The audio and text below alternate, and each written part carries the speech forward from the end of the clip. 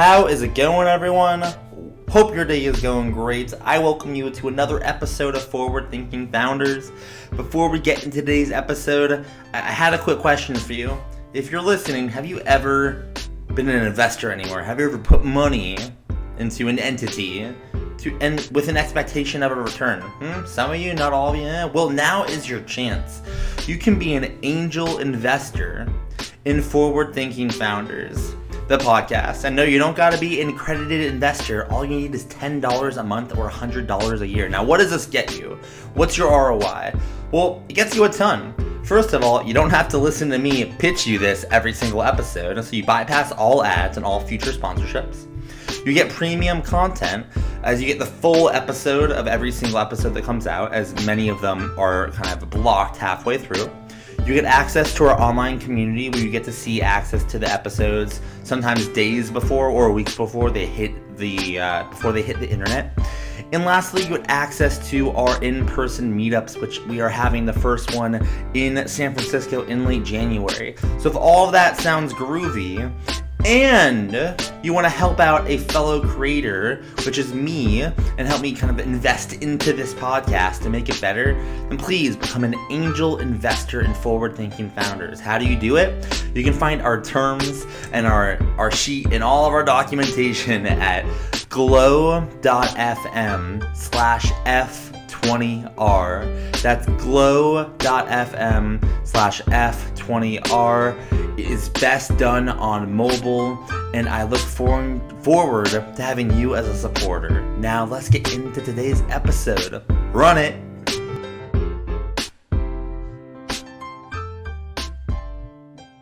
All right, how is it going, everyone? Welcome to another episode of Forward Thinking Founders, where we're talking to founders about their companies, their visions for the future, and how the two collide. Today, I'm very excited to be talking to Mark Burrell, the creator of Weldon. Mark, welcome to the show. How is it going? How you doing, Matt? Thanks for having me. Yeah, thanks for coming on. I'm doing great. I'm feeling abnormally energized, but not too energized. So I'm just in this good place for an awesome conversation. Fantastic. I like the energy already.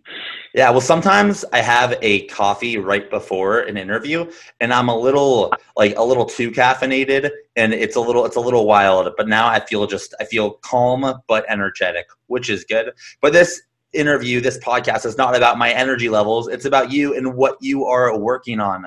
So let's kind of dive right into, what are you working on with Weldon? On a side note, I actually think that energy level in a startup is probably could be an hour-long podcast that you could probably give a lot of advice and counsel on. But so my business is Weldon, and what I like about this business is it's relatively simple in what we're trying to do. We're helping and supporting parents by connecting them via a platform with a network of child development professionals. I started it with my sister, who's my co-founder, and she's been a school psychologist for the better part of 20 years. And it was incubated inside of Human Ventures, which is a startup studio here in New York.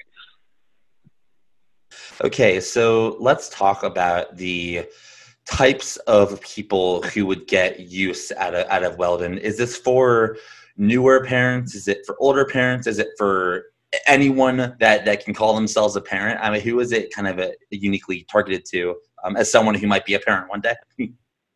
Yeah, no, absolutely. I think there's this concept of founder market fit, or solving a problem that's personal to you. So, the origin story here is how I came to the business. So I had a business before that was a platform, right, which we'll get into, connecting a community of creatives with businesses. So I was always kind of obsessed with the idea of marketplace businesses, communities, and your life changes when you have kids.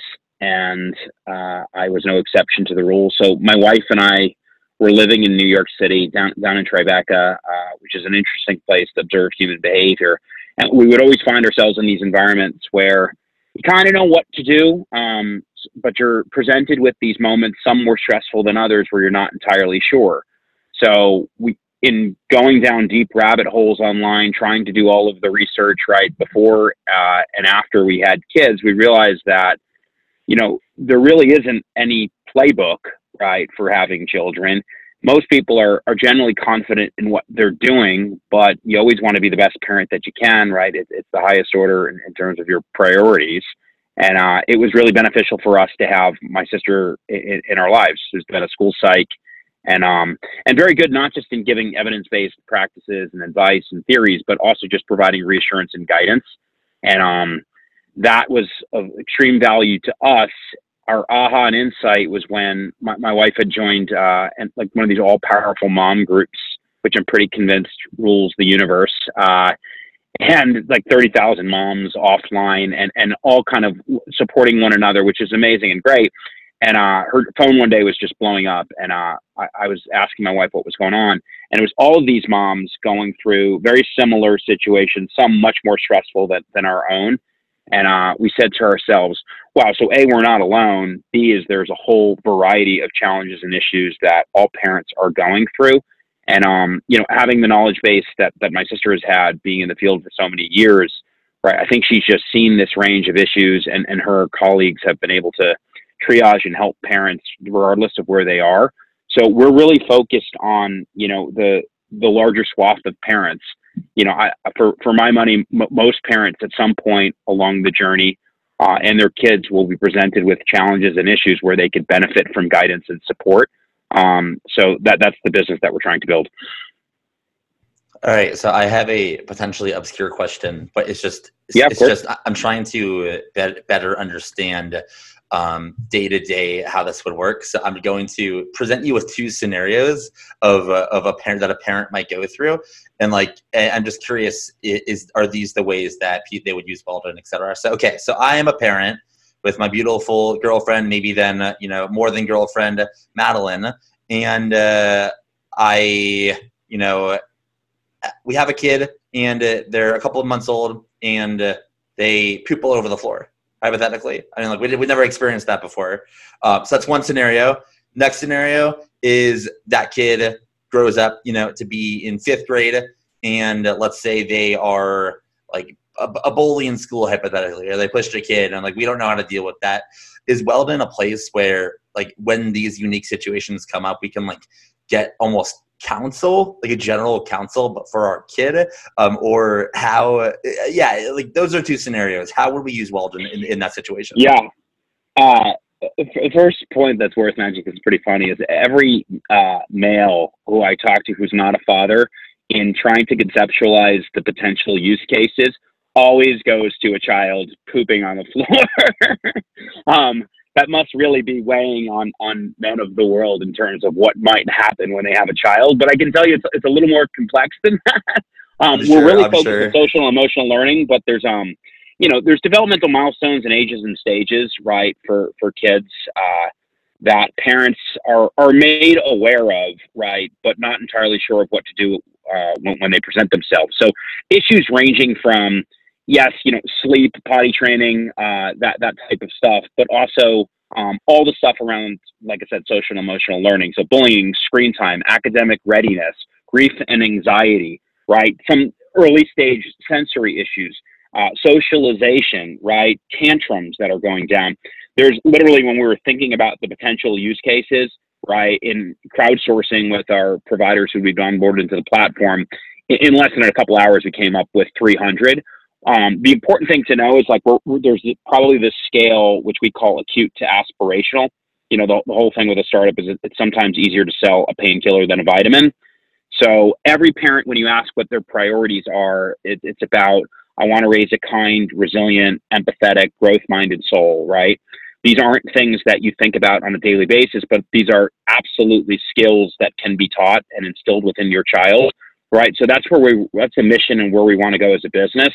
But we know that in the wild, right, in those moments of acute challenges or pain, right, if we can be a convenient and fast solution and provide a little bit of, not just wisdom, but be quiet to the storm. So one of the observations and insights we've had in talking to all of the parents is that when they're presented with these scenarios and situations, they want to find answers and solutions. And I think, where we are as a society, this isn't just for parenting, it's such that there's such an overwhelming amount of noise, and a trust deficiency in terms of who to believe, right? You're one click away from counselor advice that's antithetical to what you just read. The idea of being able to cut to the chase, get to a protected and trusted environment, and talk to somebody who has, not just PhD and master's level experience, but like has been triaging and working in the field and school with parents, teachers, and children for the better part of 10 years, right? That's something that we think is true differentiated value. Yeah, that makes a lot of sense. It makes me realize how powerful, this company is, because I, as you pointed out, and I will fully agree with, like, I know nothing what it's like to be a dad. And as I said, hopefully one day I will. But when I'm in that position, there isn't really like a playbook of, great, here's exactly how it works. This is the algorithm to be, it's messy and whatnot, and we could use some help. Well, do you ever think on that, Matt, not to take over the interview podcast, but in terms of, your friends, right, or your colleagues, right, there's behavioral patterns, right, or specific idiosyncrasies or mannerisms of every human being who you interact, right? You're a pretty introspective, open-minded guy, so I think you're probably aware of them, but most of that comes from some learned behavior that happens when you're a child or is instilled in you through your parents. So I think, like, we're really trying to get at the root of a larger issue, right? And if you want your child to be a certain way, that's the starting point. We can help you there. But there's also, I think, this underlying, self-care and need for parents where they're not entirely sure. Your worst fear when you become a parent is like, am I doing the right thing? Like, is my child going to be okay? Am I raising like a good soul, or is he acting like an idiot? And when he does, like, what do I do? So to be there and to be a resource in those moments is what we're aspiring to be. Yeah, that makes so much sense. And this is a very, of all the founders that I've met and talked to and seen, like, I feel like this is like one of the more or most unique kind of startups tackling such a big problem, right? And I mean, I don't even know. Well, actually, would you call it a problem, or would you say it's an optimization, or what would you call, like, if there was a problem, and obviously there's something here, what would you say it is? Because it's such a big category. It's so funny that you say that, and I think your audience and you are probably very familiar with, like, really breaking down the problem to its simplest form. Like, what is the jobs to be done, right? And in this case, and Human Ventures was an amazing colleague, right, and going through the whole business design process and really laying it out on a whiteboard, interrogating all of our assumptions. But for me, parenting is the thing, right? There's like, that's pretty human. It's hard to break it down further than that. It's been around for a long period of time, right? And it's been challenging for a long period of time. That's the problem in itself. There's a whole scale there in terms of what that might mean. It's relatively complex because it's humans dealing with other humans. But yeah, there's moments along that journey that, again, are like the aspirational stuff of who you want to be as a parent and the person that you want your child to be. But there's also, like, in the moment, these challenges and problems and how to deal with them. So I think that's not an easy problem to solve, but it's a worthwhile problem, and one, if we solve that, I think we can be around for a long period of time. And one of the moms said, look, you do this right and you earn trust, you'll be in a parent's life from when their kids are ages 1 to 18. And one other thing worth mentioning is, I think when we first started this, maybe we thought we were, fixing broken souls, for a lack of better term, and really trying to find people who are at a loss. I think there is that cohort of folks who are looking for alternatives, maybe living in an isolated environment and just need somebody to talk to. But I've been pleasantly surprised by the fact that there's a whole other cohort of parents, mostly moms we're talking about, who are doing 80% of the right things, are growth-minded optimizers, and are looking to up their game. You think about every other aspect of your life, specifically as a parent, whether it's academia, sports, achievement, workshops, classes, like there's curriculums to help you get from A to B. I can't tell you how many parents think their child's going to be Serena Williams or Tiger Woods. And then once they think that they might be, they are willing to shell out a lot of dollars.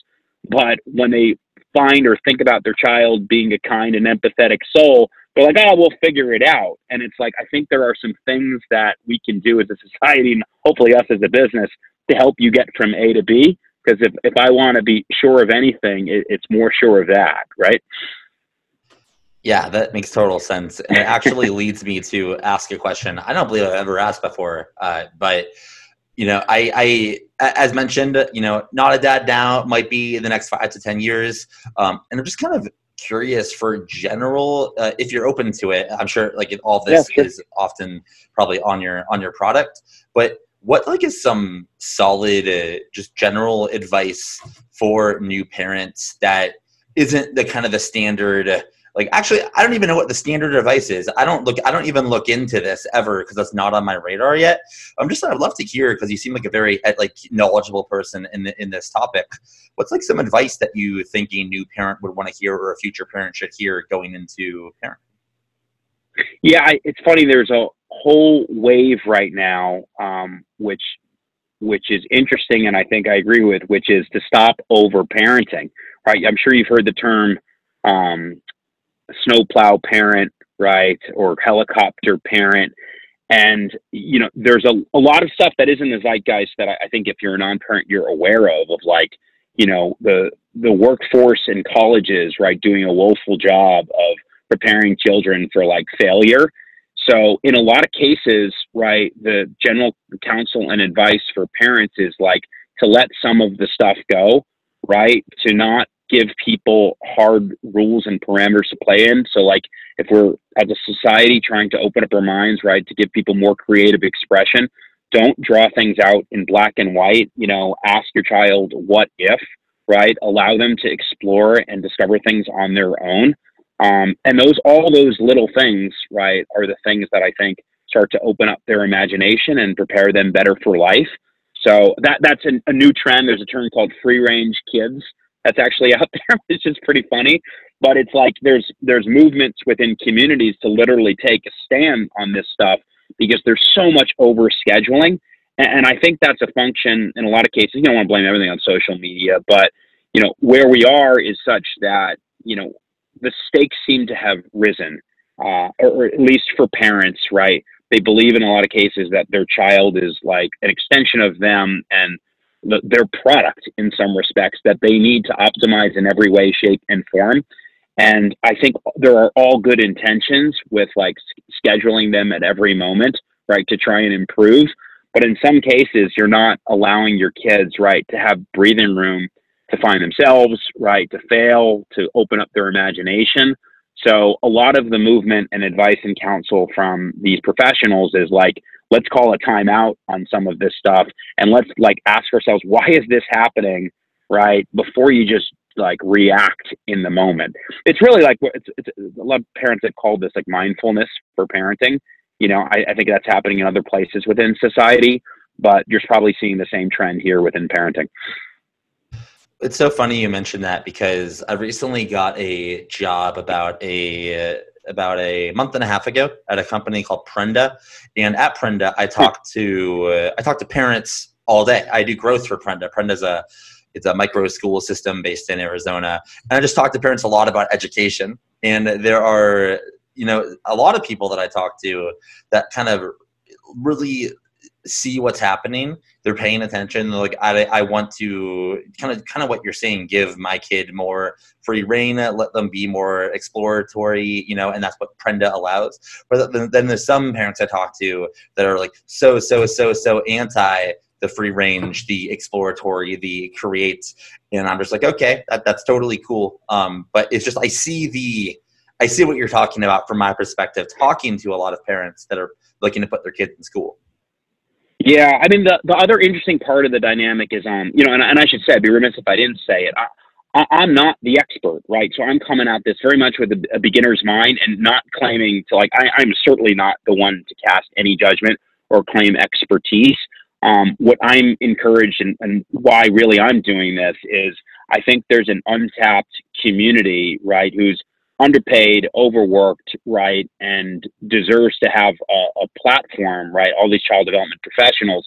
And they're the heroes within the community. I call them the influencers, right, who are actually influential. They're just not in the business of building out storefronts and taking selfies, but they understand like where the breakdowns within the systems are, and specifically within the schools, right? Who I think are slightly overwhelmed, right? Because of things like technology in terms of what to do and how to handle things. And I think they have reams of evidence-based data, right? That because they're all clinically trained on, you know, what works and what doesn't, and it's backed by science. A lot of companies or businesses say that, and you roll your eyes. In this case, it's like it actually does work and make sense. They have it, and they're able to like deliver it in a digestible and accessible way, right? Because I think it was important for us to not build an ecosystem that's academics preaching in an ivory tower about a right and a wrong way.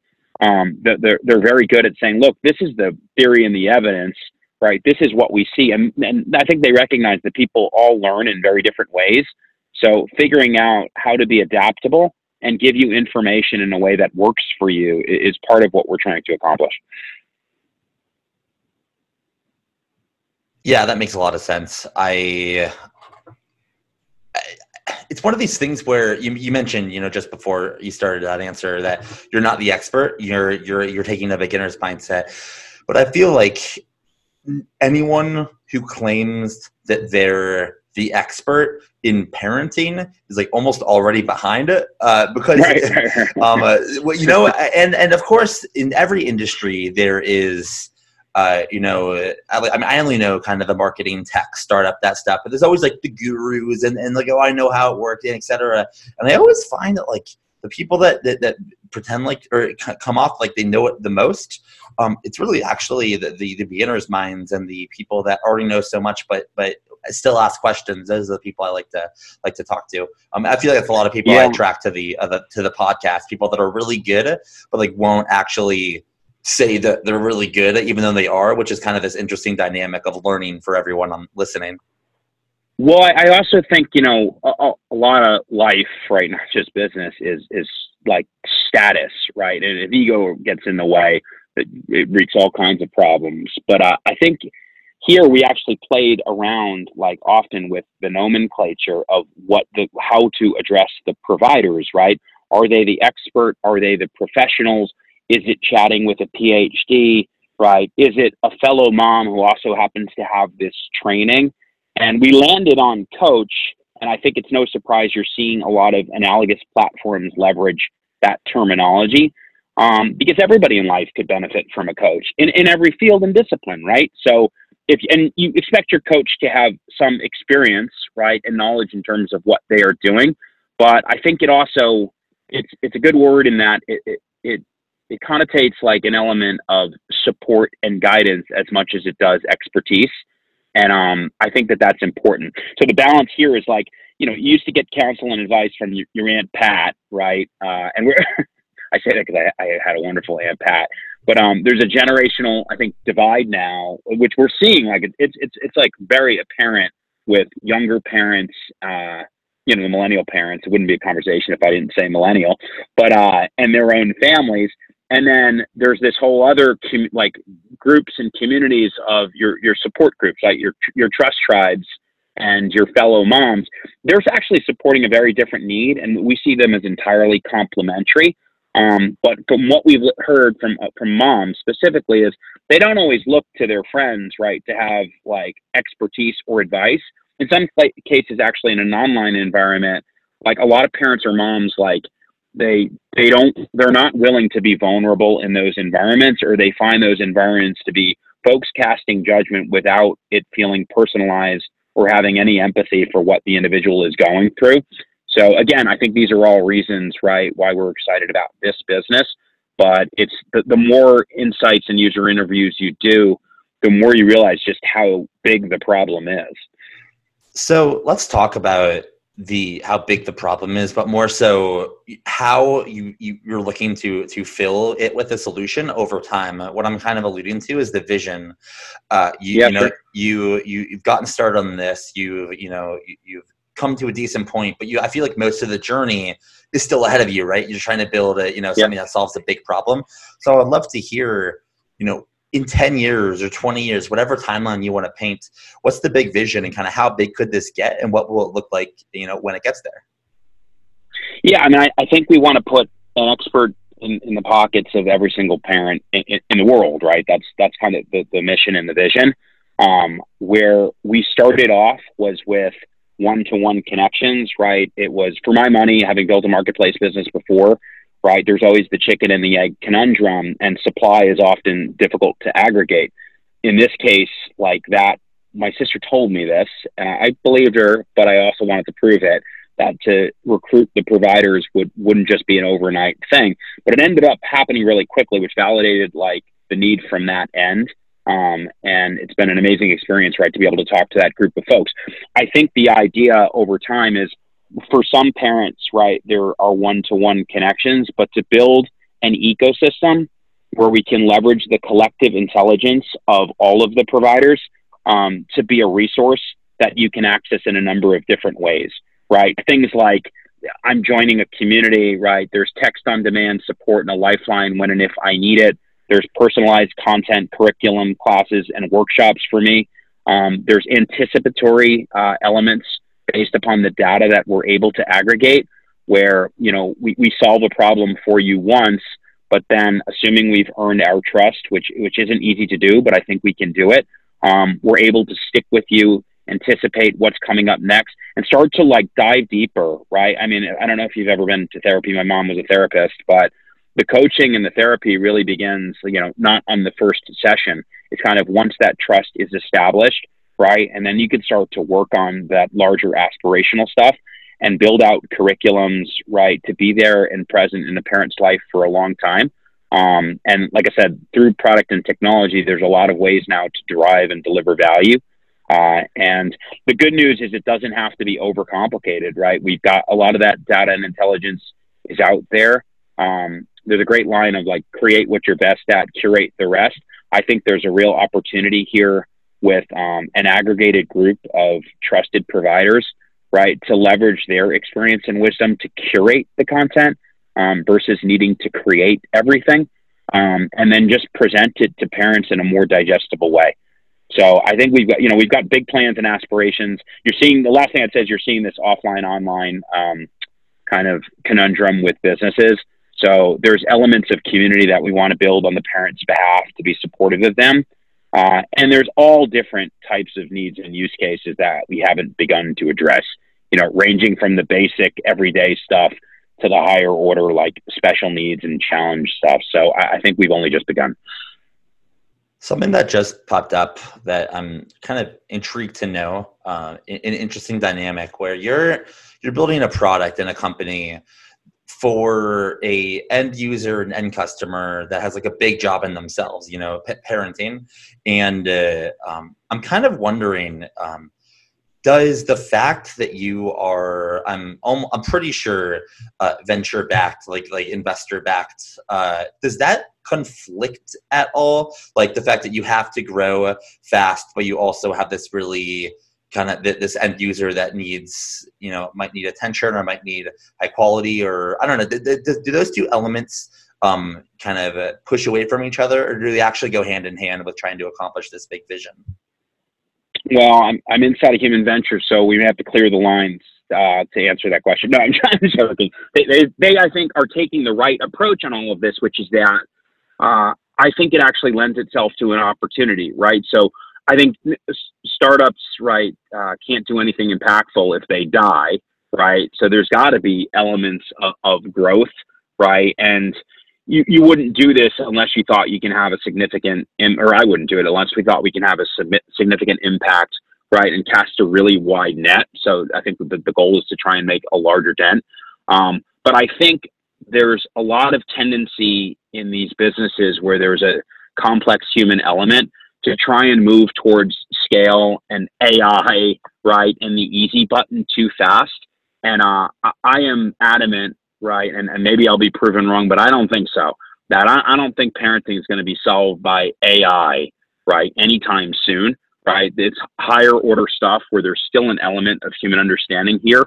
So I think it's augmenting the human, right, via the technology, but doing it in a disciplined and determined way So I think, we're in it for the long haul. We think we can build a really large business, right, that has positive unit economics, right? I'm not Adam or WeWork. We won't go there.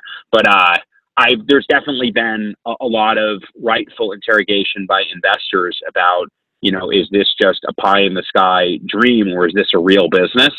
So I am, I haven't done this before. Like, I don't ignore that. Like, I think all of that is impactful, right? You have to make money at some point. And it's funny, there's this weird dynamic between businesses that are just social impact and businesses that are for profit. And I think we're entering a place in society where there's a way to do both with tech. So, I mean, that's what I'm hopeful about here. And, I think that they always say the right investor is the investor that invests in you. And I think it's like finding product market fit with your investor. I think on this end, there's enough capital out there where it's not just taking capital from somebody who wants to see the home run overnight, but if you can hit the home run and make an impact at the same time, well, why not? And that's where we are. I feel like it's not even just a why not. I think it's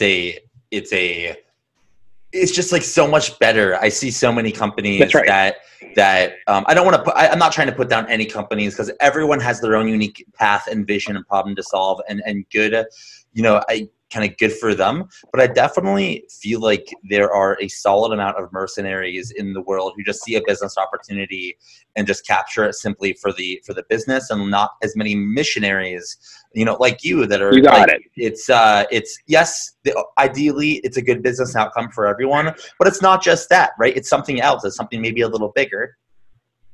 Well, it's funny that you say it. So I have to bite my tongue sometimes.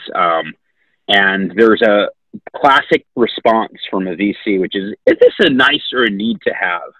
And I would laugh at that. I'm like, what is a need to have, right? Like, are most of the businesses they're investing in, like, $500 mattresses, right, or delivered online? Was that a need to have, right? Or just like a margin high opportunity business? And I think for us, it's like, if there's a recession, right, and the tide goes out, and the robots take over, right, humans are still going to need to be like decent to one another and be parents. So, I mean, yes, we're in this VC land, right? And I think that there's a lot of benefits to being in this world, right? Access to capital, understanding how to build dynamic products, right? And get it into as many hands as possible. But I'm excited about this business because it's like it's a very easy root problem and challenge to understand. And I think that's where the best tech and solutions come from. It's like, what basic need are you solving for? And on this one, I don't have to say that, right, in an insincere way. I can be intellectually honest about, like, if you want to be the best parent that you can, you could benefit from help. We think we can help you. Yeah, I love that so much. It's something that I'm now finding with. I mean, I wouldn't call this podcast a startup because it's like obviously not, but it like might turn into something. Why not? It is. Well, it's definitely, it's gonna be something. It's just right now. Yeah. I just came off of I would argue a failed venture. So I'm working at Prenda, which is dope. I'm learning so much, and I'm doing this podcast on the side.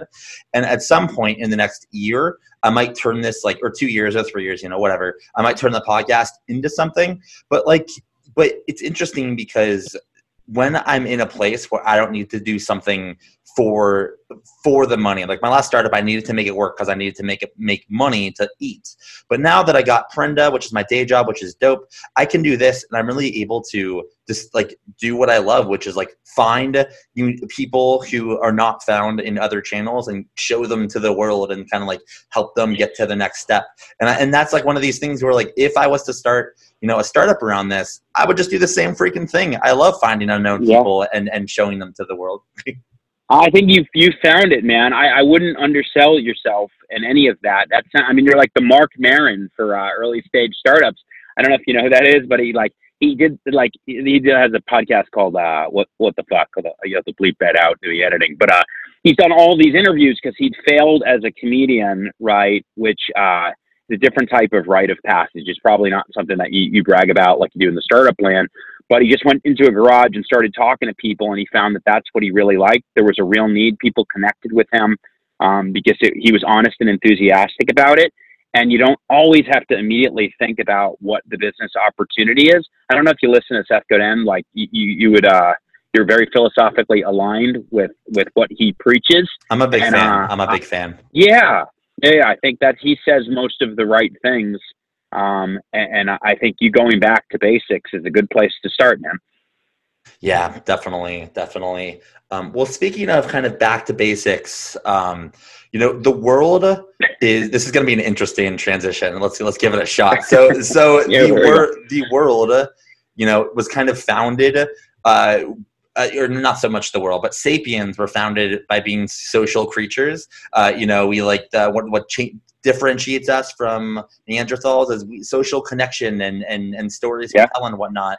And that kind of creates back then communities, and communities have still been this thing that have existed in different ways all the way to today, and now it's even used in business. And I would love to just ask a couple of questions about community and how you've used community in your own company, and how you kind of think other businesses or people could leverage community. So just high level, to start high level in regards to community, how has that been for you, building a community? And, why did you decide to take a community-centric approach when starting this company or in the early days of the company?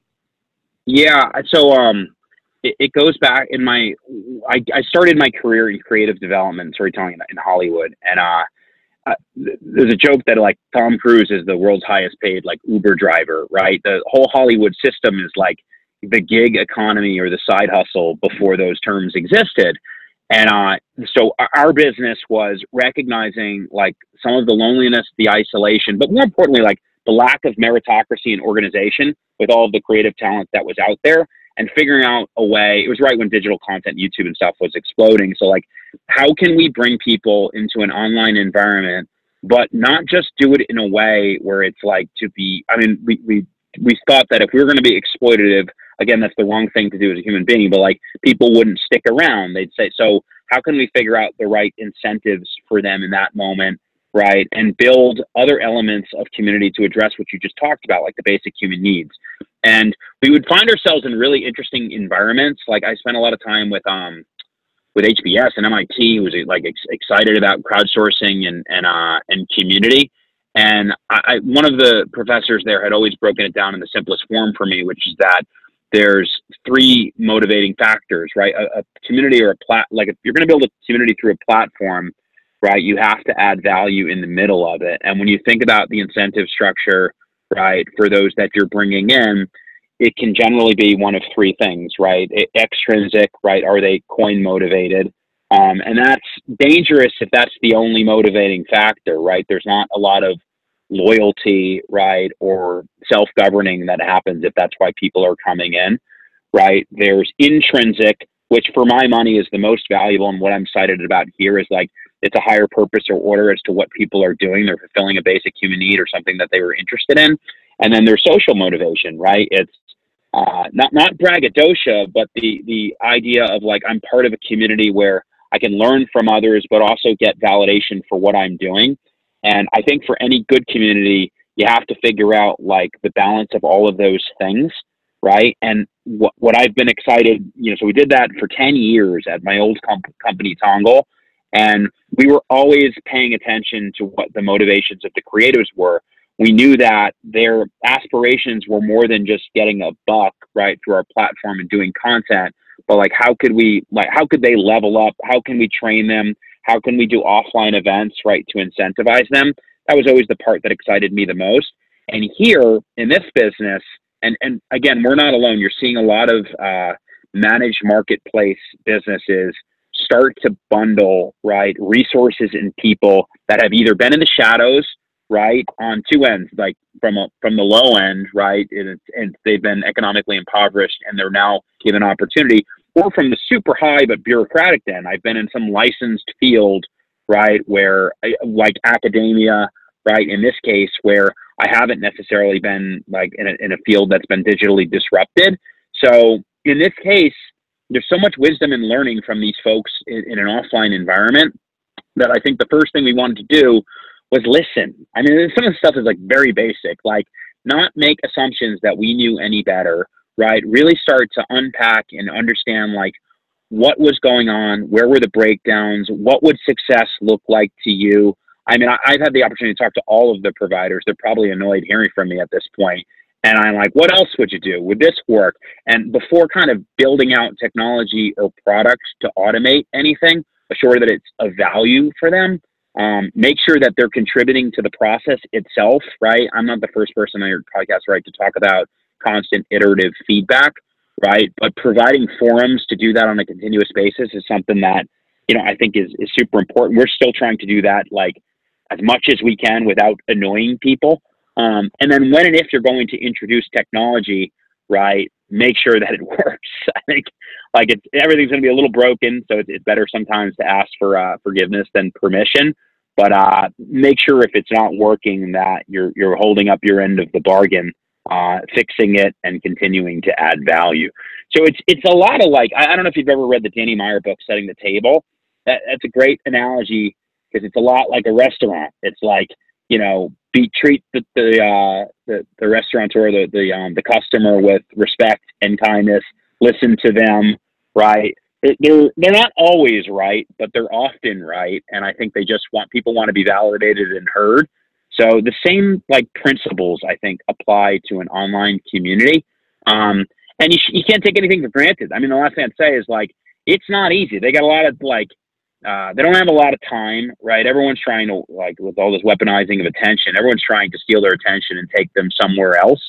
So you better be an honest broker, but you also, you better make true on your promise, right? And you better be something that's of value to them, in order to keep them around. And that's not something I think that's ever like done. It's something that continues and will probably continue for the next 10 or 20 years if everything is going right on our own end. Something I want to kind of explore in what you just said is asking for feedback, but not asking for too much, but just pretty much like, hey, would you do this? Would you like this? Except, just asking about that. Like how, well, I'll give you my situation. So I have this podcast and I'm soon, actually, it will have already been announced by this point, but tomorrow of this recording, I'm announcing a subscription, kind of like angel investor tier for the podcast. For people they can join a community, they can get premium content, whatever. And I am figuring out ways that I can make that as valuable as possible, without like bugging everyone every 5 seconds about what about this, what about this, what about this. What advice would you have to me or someone like in my position, and I'm sure there's plenty listening, about just what's the framework for knowing what, I guess this kind of goes to a product question, but how do I know what to build and how do I ask the right questions to give me, kind of help me form the right path? Yeah, there's I think simplicity is critical, right? I think you and I are pretty enthusiastic people, right? So there's so many questions you'd like to ask and so much information you would like to get. But I think in some cases, if you take the time to be your own self-editor or access another editor, you could probably ask some basic questions that get you to some pretty good places. And I don't know if you've heard the guy from Superhuman just came out, like his product market fit engine and those 4 questions. And I really responded to that. I think that was great. And specifically, like each of those 4 questions then started to inform an element of your own business, right? Who your customer was, right? What your creative ideas would look like, what your product roadmap would start to look like. And the other part of that advice was ignore those that aren't interested, right? Because I think if you're not adding value and somebody's like giving you a 5 on the NPS scale right now, live to fight another day. Hopefully they'll come back and get them into a drip where it's not super annoying and then they're railing against you on social media. But focus on those that really understand and get you and are engaged with you. And I don't know. I think in any of these businesses, you got to have a little bit of faith in people, and the right ones start to come out and start to engage. And it's just again, it's just being a good person to them, and they'll do right by you. They'll give advice. I feel like that's the best business strategy you can have. It just be a good person, do good Yeah. things, be moral, and that because so many people, I feel like struggle with that. So if you're just a good person, that is definitely a big element. Well, only have a couple more questions for you. We've been jamming for a good amount of time. I appreciate the enthusiastic conversation. I have two questions. So the second to last one is, what would you say over your time? It can be this company, but it could also be your whole career. What have been some of the biggest learnings you've had from working in tech and working with this, and maybe some learnings that you didn't expect to get, but you got based on events happening, et cetera? Ooh, that's a good question, a great question. And I had like my own version of 10 commandments that I tried to summarize, like in I do love quotes and when people summarize things in very simple form. I think the biggest things for me were ego gets in the way so often, and it's like you got to check it, and you can't have people in your company, right, whose ego gets in the way of like a meritocracy, an idea meritocracy, right? That's the first thing. The second thing I'd say is the biggest breakdown for my money in any company is when people don't do what they say they're going to do, right? So a clarity and accountability, right, which sound very basic, right, I think are the most important things, right, in any business. It's like you could put all these systems into place. You can have all of these ideas of rapid experimentation, and we're going to, but I think you got to follow through is something that often doesn't happen. And then I guess from a business standpoint, just, you don't tolerate jerks and be a mensch, right? That's, I always say, try aspire to be a mensch. Like, I think going out of your way to be helpful for others, whether it's beneficial to you or not, right, is just good practice or advice. For my mentors or the people that I've looked up to, I think that's just been the way that they've lived their life, like personally and professionally. And I think that that's good practice. And then actually one more that's come into mind is I would worked with a lot of enterprise companies and most of the Fortune 100 in my old business. And there was a moment in time when everybody like was either reading Simon Sinek's Power of Why or starting to become a little more introspective about what it is that they stood for, right? If you were just shilling products with no other like benefit, like I think the customers, credit to them, got smart and woke up to saying like, do I really want to be, is this company value aligned? And it took me a while to recognize it, but I think having like a purpose and a mission that you live by, and live by is a critical word too. It's like, it's virtues, not values. I think that stuff matters as well, right? It just makes it easier to get up in the morning if the mission that you're going after is something that you believe in, especially in an early stage of a startup when there's a lot of dark days and and moments where you're having a version of functional schizophrenia, right? You're focused on today, trying to think about the future. You better believe in what that future is. The last part of your answer sets us up perfectly for the last question of the podcast. And I'm going to have to ask you to go against the third point you mentioned. You said you like to be helpful. You like to see how you can help. Well, we're doing the opposite. You get to make an ask of the forward-thinking founders community. If there's anything that you need help with as being a founder, it's very hard. Sometimes it's lonely, and you can use all the help you can get. So you got all these people listening. They know this question's coming.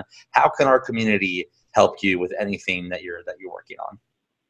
Oh, that's amazing. I mean, if there's any members of your community that are parents, they can email me and sign up and give us feedback and try out the service in the site. If there are any folks who know professionals, right, in the child development field, they can email me as well. And then we're starting to run. We're out right now on a cap raise. We're building out the team, tech operations and community service or success, I should say. We're going to start ramping up more of our content and marketing efforts. So yeah, I need a lot of help. I wouldn't claim that I don't. So and I'm open-minded, hopefully, in all of this. So I'm open to people coming in. I could probably be more prescriptive of the ask and send that to you afterwards, but specifically the job specs and the roles. But yeah, I think that the I don't want to say the more the merrier, but I'm not in any position where it's like I couldn't benefit from the help of others. Not at all. So I'll take it wherever I can get and hopefully pay it back. All right. Well, you all heard it here first. Thank you so much for coming on to the podcast. We went all over the place of content, and I think it's super, super valuable for the listeners, also for me too. So I just appreciate you giving up your time and spending some time on the podcast. Yeah, thanks so much, Matt. I appreciate it, and good luck to you, man. I love what you're doing, and I'll support and advocate for you. Thank you. I appreciate it. Boom. That is a wrap. I really hope you enjoyed that episode of Forward Thinking Founders. If you did and you want to be an angel investor, feel free to learn more about that at glow.fm/F20R. If you do want to support the podcast, but might be in a financially tight position, you're not able to support, some other great ways you can support and spread the word is, one, share this with a friend or a family member you think would be really into this, maybe a new parent, something like that. And also feel free to give me a rating on iTunes. The more ratings I have, the better I do in discovery when people search for different topics. Other than that, I hope just keep listening, right? I love listeners and I love getting feedback on the podcast. With all that, I hope you have a great rest of the day, and I will see you tomorrow. Peace.